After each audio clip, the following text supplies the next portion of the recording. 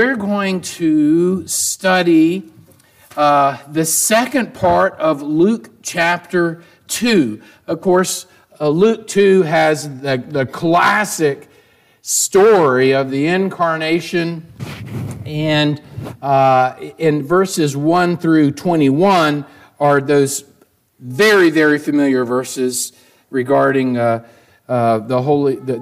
angel speaking to Mary and all of that. But this evening, we're going to pick up in verse 22. Lord willing, we're going to look at verses 22 through 35 of Luke chapter 2. And let me offer a prayer before we get started here. Father, thank you so much for this opportunity to be gathered with the saints this evening. And I hope you've maybe brought in some people that you're going to make saints. And thank you for your word. Thank you that it's a lamp for our feet, a light for our path. We thank you so much for the incarnation. We would be lost without your plan of redemption. Help us as we read the word. Help me as I preach. Would you please apply it to our hearts that would not be built up in arrogance, but in love. And we pray this in Jesus' holy name. Amen. Okay, I'll begin with verses 22 through 24. And when the days for their purification according to the law of Moses were completed, they brought him up to Jerusalem to present him to the Lord. As it is written in the law of the Lord, every firstborn male that opens the womb shall be called holy to the Lord. And to offer a sacrifice according to what was said in the law of the Lord, a pair of turtle doves or 2 young pigeons. What I want us to notice in these 3 verses is Joseph's and Mary's care to obey the commands of God.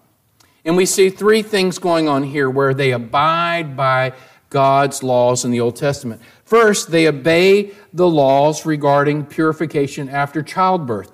Women were made ceremonially unclean by the blood flow at childbirth. In the Old Testament law provided that after the birth of a son, a woman would be unclean for 7 days leading up to the circumcision, and that for a further 33 days she should keep away from all holy things. And so Joseph and Mary in their piety wait the 40 days, the 7 plus the 33, before going to the temple in Jerusalem. We also see that they obey laws regarding the presentation of the firstborn male child, the presentation to the Lord. After the 40 days, Joseph and Mary and Jesus make the trip, assuming that they had stayed in Bethlehem. They make the approximately 6-mile trip from Bethlehem up to Jerusalem to consecrate, or in a real sense, to give their firstborn son to God. Now, why is that? Well, you'll remember that back at the time of the Exodus, the firstborn males of the Egyptians were put to death by the Lord's angel. But the Lord's angel passed over the firstborn sons of the Israelites.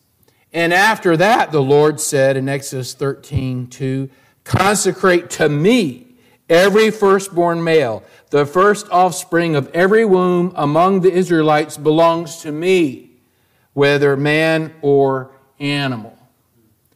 And so here they are, obeying the law of the Lord. Verse 22, when the days for their purification according to the law of Moses were completed, they brought him up to Jerusalem to present him to the Lord. We also see them obeying the law of the Lord in that the law required a sin offering and a burnt offering to make atonement for a woman after childbirth. Let me read to you Leviticus 12:6-8. When the days of her purification for a son or daughter are over, she is to bring to the priest at the entrance to the tent of meeting a year-old lamb for a burnt offering and a young pigeon or a dove for a sin offering. He shall offer them He shall offer them before Yahweh to make atonement for her, and then she will be ceremonially clean from her flow of blood. These are the regulations for the woman who gives birth to a boy or a girl. If she cannot afford a lamb, she is to bring 2 doves or 2 young pigeons, one for a burnt offering and the other for a sin offering. In this way, the priest will make atonement for her, and she will be clean. And so Joseph and Mary abide by this law, requiring a sin offering and a burnt offering to make atonement for Mary after the flow of blood. Now, I do want you to notice this, is Mary's offering was that of the 2 birds. Did you hear that when I was reading from Leviticus, it said that the woman is to bring a lamb and a bird, but if she can't afford a lamb, she can bring 2 birds. And so she and Joseph could not afford a lamb at this point. So in sum, we see their piety, we see their care to obey God's commands. Now, verses 25 through 26. And there was I'm going to move this up just a little bit. I hear the percussive sound hitting there. And there was a man in Jerusalem whose name was Simeon. And this man was righteous and devout, looking for the consolation of Israel. And the Holy Spirit was upon him. And it had been revealed to him by the Holy Spirit that he would not see death before he had seen the Lord's Christ. This is the only place in the Bible that Simeon is mentioned here. And it seems that he was not a priest. It seems that he did not have any special public distinction, yet some very special things are said about him. First of all, we learn about him that he was righteous and devout. He was an upright man. His behavior towards others was above reproach. He lived a blameless life. He was careful with his religious duties. But also, we read here that he was waiting for the consolation of Israel. Now, the condition of Israel was pretty bad. The Jews did not have political independence. They lived under the cruel reign of King Herod. The voice of prophecy had been silent for how many years? 400 years. Many of the religious rulers, the scribes, the Pharisees, and the Sadducees were legalistic and they lacked mercy. But more than all of these were the power and the darkness of sin that still brought condemnation and death. And Simeon was waiting for the consolation, for the comfort, for the solace, for the aid for Israel. Now, in multiple Old Testament prophecies, there was spoken of a coming comfort, a coming peace, a coming joy. And these prophecies were associated with the coming Messiah and with the Messianic age. In fact, the Jews used the word comforter or consoler as another name for the Messiah. He was expected to bring comfort to the suffering people. Let me just read to you a couple of texts from the Old Testament, both of these from Isaiah, speaking of that coming comfort. First, Isaiah 40, 1-5. Comfort, O comfort my people, says your God. Speak kindly to Jerusalem and call out to her that her warfare has ended, that her iniquity has been removed, that she has received of Yahweh's hand double for all her sins. A voice is calling, clear the way for Yahweh in the wilderness. Make smooth in the desert a highway for our God. Let every valley be lifted up, and every mountain and hill be made low. And let the rough ground become a plain, and the rugged terrain a broad valley. Then the glory of Yahweh will be revealed, and all flesh will see it together, for the mouth of Yahweh has spoken. And then here's another one later in Isaiah chapter 66. Be joyful with Jerusalem and rejoice for her, all you who love her. Be exceedingly glad with her, all you who mourn over her, that you may nurse and be satisfied with her comforting breasts. For thus says Yahweh, behold, I will extend peace to her like a river, and the glory of the nations like an overflowing stream. And you will be nursed, you will be carried on the hip, and fondled on the knees. As one whom his mother comforts, so I will comfort you, and you will be comforted in Jerusalem. Then you will see this, and your heart will be glad, and your bones will flourish like the new grass, and the hand of Yahweh will be made known to his servants, but he will be indignant towards his enemies. With this consolation would come, just from these verses we've read here and from others, the love of God like the love a mother has for a child. The turning away of God's wrath. Freedom from enemies. Sorrow turned into gladness. Wastelands turned into gardens like Eden. And Simeon was waiting for the consolation of Israel. Third, we see here, it says the Holy Spirit was upon him. Now, it appears from the way that's said that the Holy Spirit was continuously upon him. In the Old Testament, we read of the Spirit as coming upon people on special occasions, but a continuing presence is rare. And so Simeon's endowment was something special. And then fourthly, we read that it had been revealed to Simeon that he would not die before he had seen the Lord's Christ. We don't know how, but in some way the Spirit had communicated to Simeon, a way that's not specified here in Scripture, that he would not die before he had seen the Lord's Christ. And he was instructed, like one instructed by his master, that he must keep watch. Okay, now I'm going to read verses 27 through 33.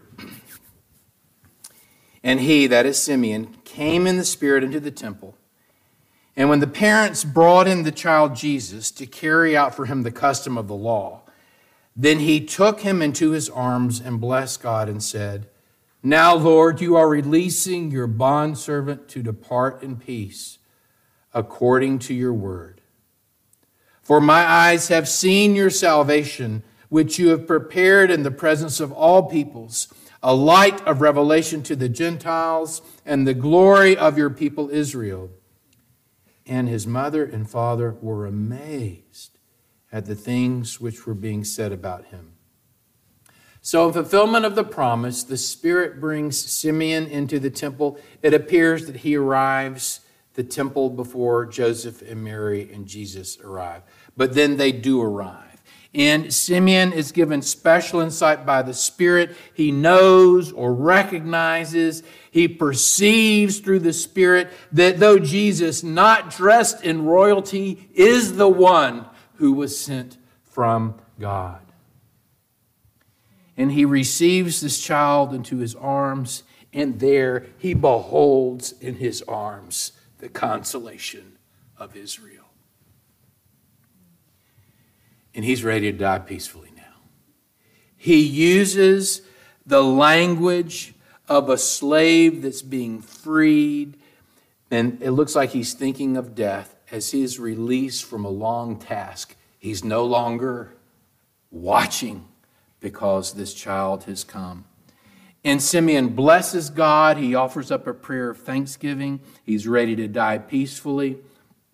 And he is holding in his arms and seeing with his eyes not just a baby, but salvation. Notice he says, For my eyes have seen your salvation. He recognizes that in this child is the one through whom God would save his people.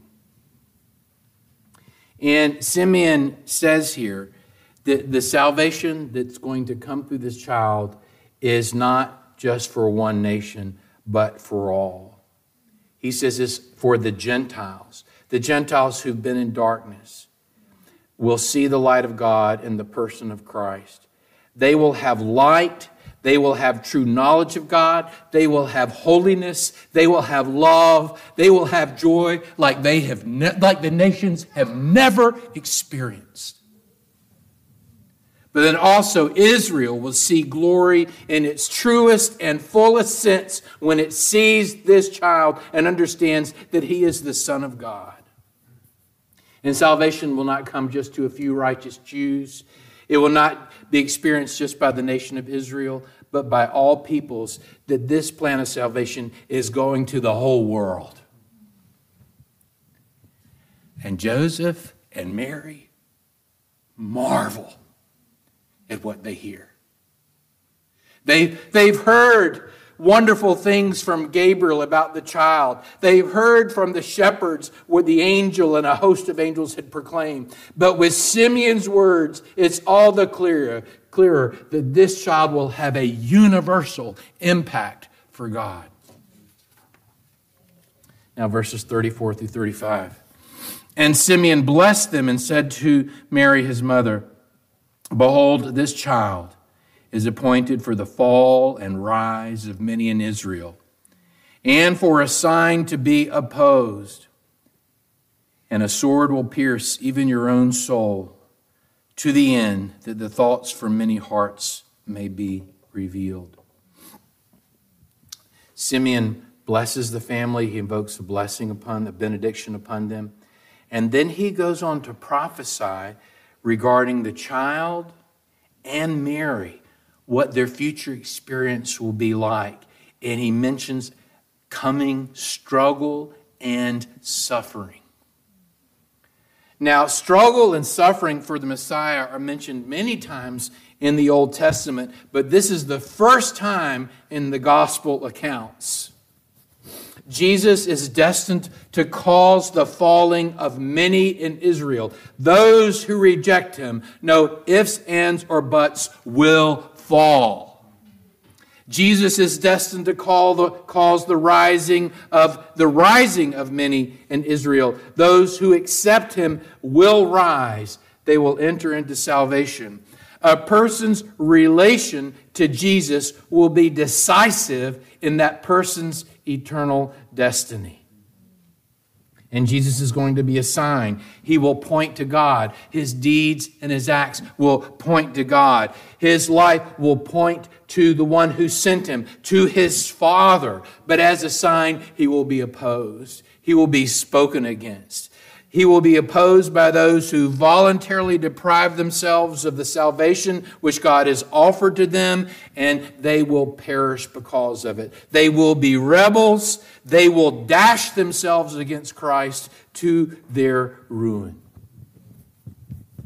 And then Simeon says this, a sword will pierce your own soul.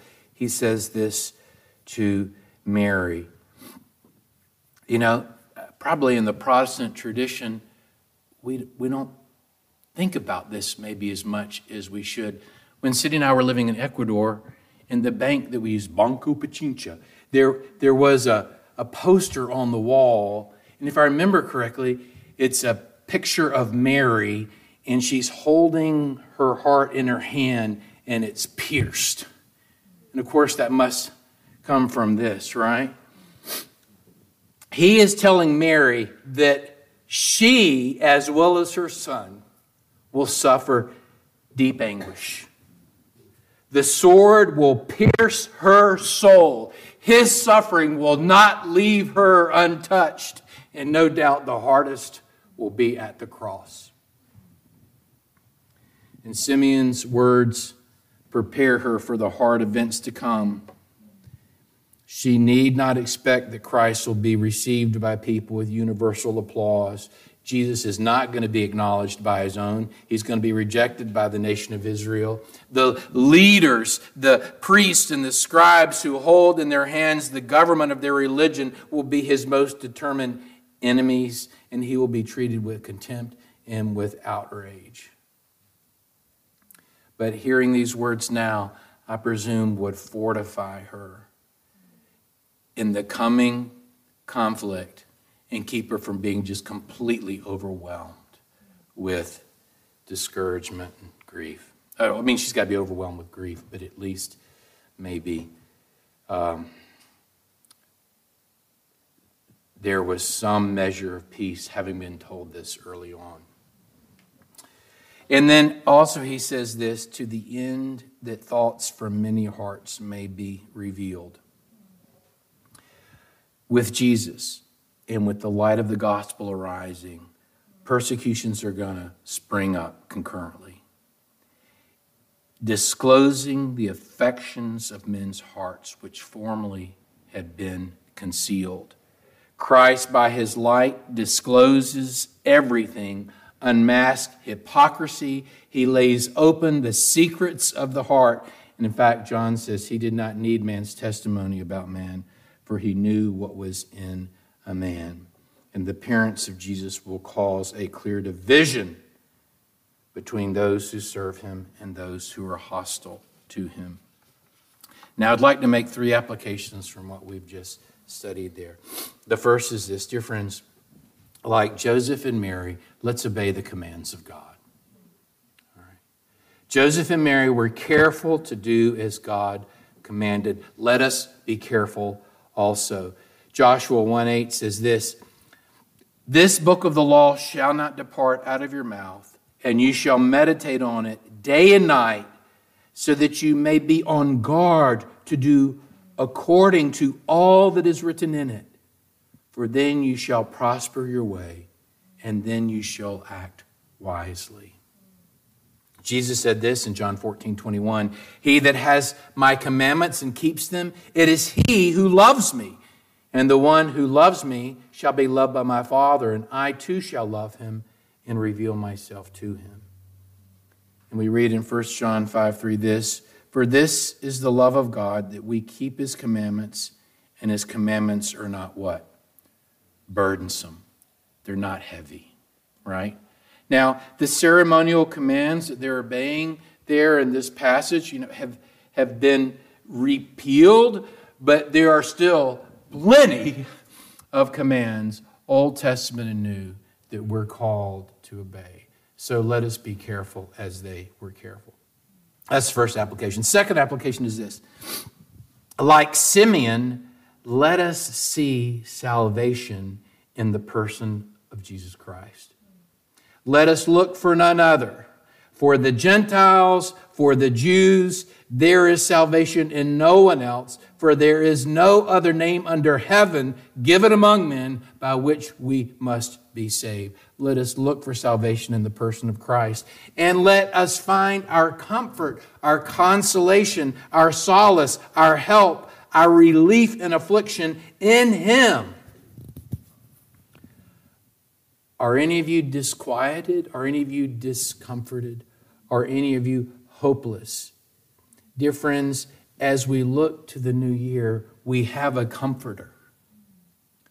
Now, Paul writes this in 2 Corinthians 1:3-5. Praise be to the God and Father of our Lord Jesus Christ, the Father of compassion and the God of all comfort, who comforts us in our troubles, so that we can comfort those in any trouble with the comfort we ourselves have received from God. For just as the sufferings of Christ flow over into our lives, so also through Christ our comfort overflows. Dear friends, you are all children of God through faith in Christ Jesus. You are all one in Christ Jesus. And if you belong to Christ, then you are Abraham's descendants, heirs according to the promise. And death is a vanquished enemy. Jesus is destined to cause you to rise. For as in Adam all die, so in Christ all will be made alive. And for Simeon, the sight of the Christ, while he was a child, had such a powerful effect upon him that he approached death with cheerfulness and composure. And dear friends, we know that to die is to gain. Now, I'd like to say to any here who may be here, who up until this point have rejected Christ, be warned that he will cause the fall of all who reject him. I beg you, do not speak against him. Do not oppose him. It is not safe to remain in unbelief. No one can have a neutral attitude towards him. One is either for him or against him. And your thoughts are known to God. and those who in their pride who do not admit their need for Christ come to a woeful end. But those who humble themselves with confession of sin and faith in Jesus will be raised up. I urge you to come to him who consoles. And with that consolation that Jesus brings, you will know the love of God like the love of a mother for a child. You'll know the turning away of God's wrath. You'll know of sorrow turned to gladness. And you'll know of the wasteland of your life being turned into something that is fruitful. Okay, and the third and final application is this. Like Simeon, let us watch for the coming Christ. Sydney, I apologize. I should have brought a tissue. Anybody got a tissue? I'm not sick at all. I get emotional when I preach and my nose starts to run. Paul had his thorn in the flesh. This is mine. And I share it with you. Oh, thank you. Look at this. I got in stereo. Thank you. Thank you. I appreciate that. Very nice of you. Maybe you can reimburse them a tissue when you get.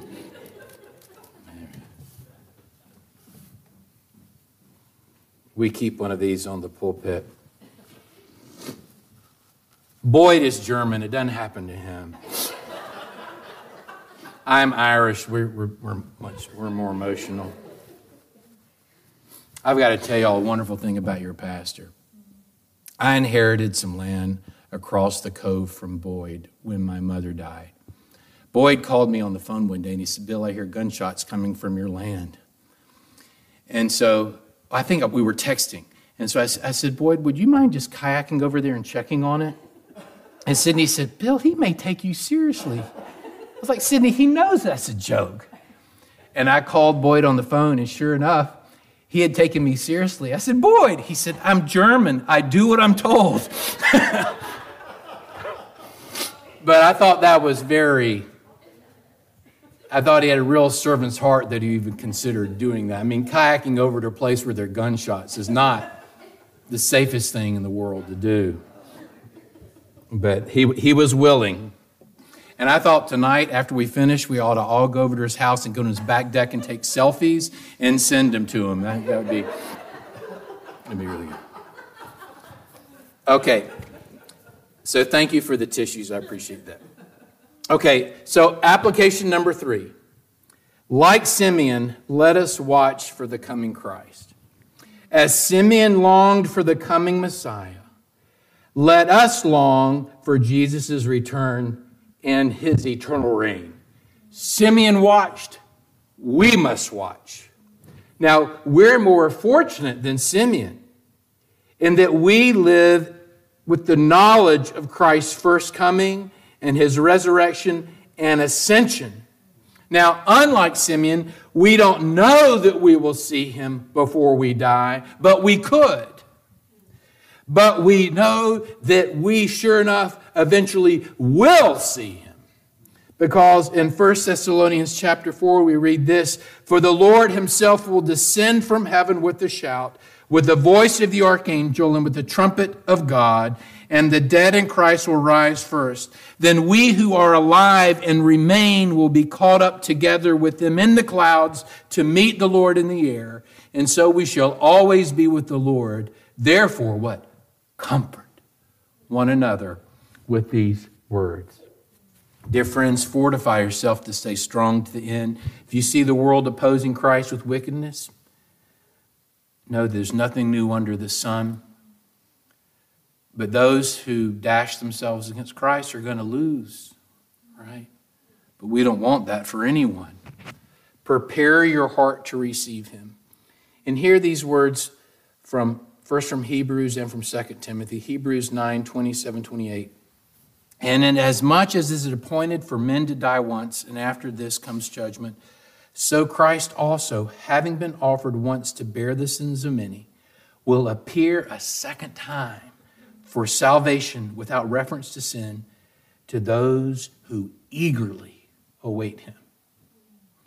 And And Paul, at the end of his life, and probably the final book that he wrote, 2 Timothy, chapter 4, verse 8, he writes this: "In the future there is laid up for me the crown of righteousness, which the Lord, the righteous judge, will award to me on that day, and not only to me, but also to all who have loved his appearing." Dear friends, let us keep watch for the coming Christ. I'll lead us in prayer.